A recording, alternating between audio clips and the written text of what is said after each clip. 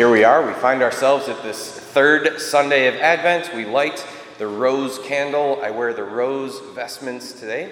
This is because this is called Gaudete Sunday. This is the Latin word for rejoice. So we're meant in this third Sunday, in this journey of Advent, as we grow closer to Christmas and to the coming of our Savior in Jesus Christ, we're meant to remember to rejoice.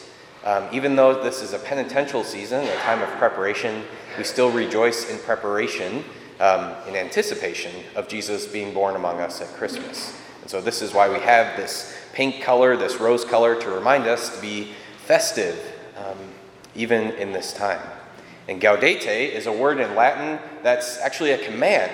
It's not simply a noun or an adjective, like joyful or something. It's actually a command. The church is telling us to rejoice on this day, to be joyful. And we might hear that and think to ourselves, well, gosh, maybe I wish I was joyful, but things are just tough right now. This is a tough season, a tough time of year. I don't feel joyful, Father. What can I do about that? And I hear that, life is difficult sometimes. Maybe we've got big crosses that we're carrying right now, and that's okay. But we remember that it's still possible to be joyful, even in difficult situations. And so I have a few suggestions about how we can be joyful today and in these next couple weeks as we prepare for Christmas. So my first suggestion is to grow in our trust of Jesus Christ, to work on surrendering more and more to the mercy and the power and the plan of Jesus for our lives. And this is tough, I know. But even in those moments when we're carrying big crosses, we can choose to give our hearts to Jesus. We can choose to surrender to his plan. And it's in that place that we will find real freedom. So think of it this way. When you go on vacation, you feel joyful, you feel happy, you feel like having fun, right? And that's, I think, because we have a sense of freedom on vacation. We feel like we're not weighed down by cares and worries of regular life. We get to go out and kind of do the things that we want to do. We feel free, and that freedom is what builds up that feeling of joy within us.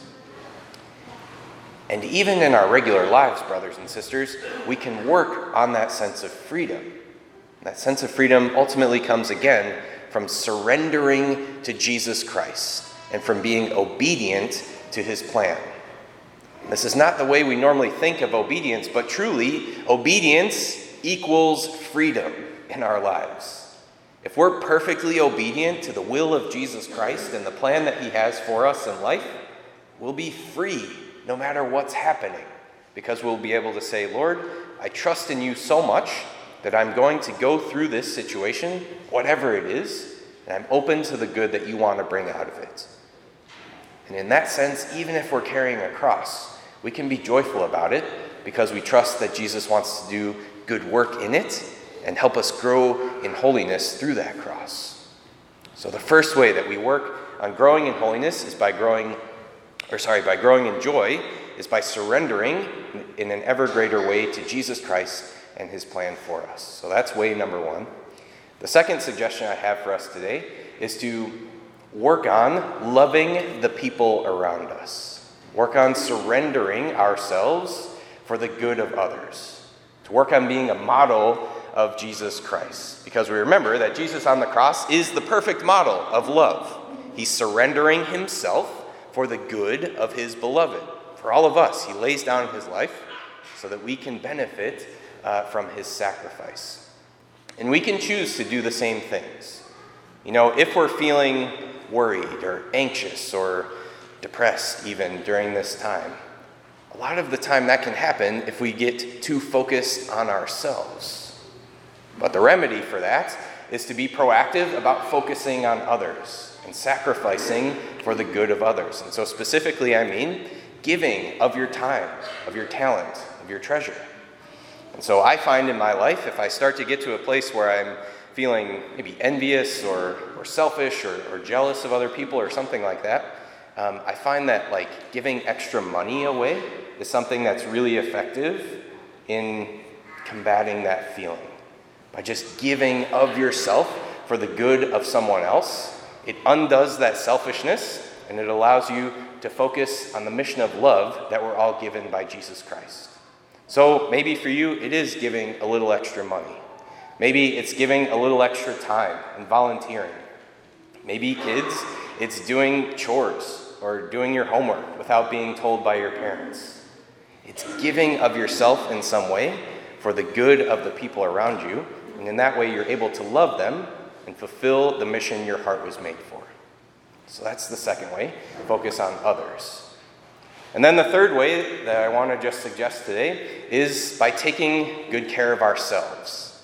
And look, I'm not a doctor, but I know basically that if we're not taking care of ourselves in a natural way, we're not going to feel good. And so this means making sure that we're getting enough sleep, making sure that we're eating right, making sure that we're exercising at times. Because we remember that Jesus Christ has made us as bodies and souls. As humans, we're not simply souls trapped in our bodies, but rather we are the union of our bodies and souls together. We're composite beings. And so we're meant to take care of ourselves both physically and spiritually.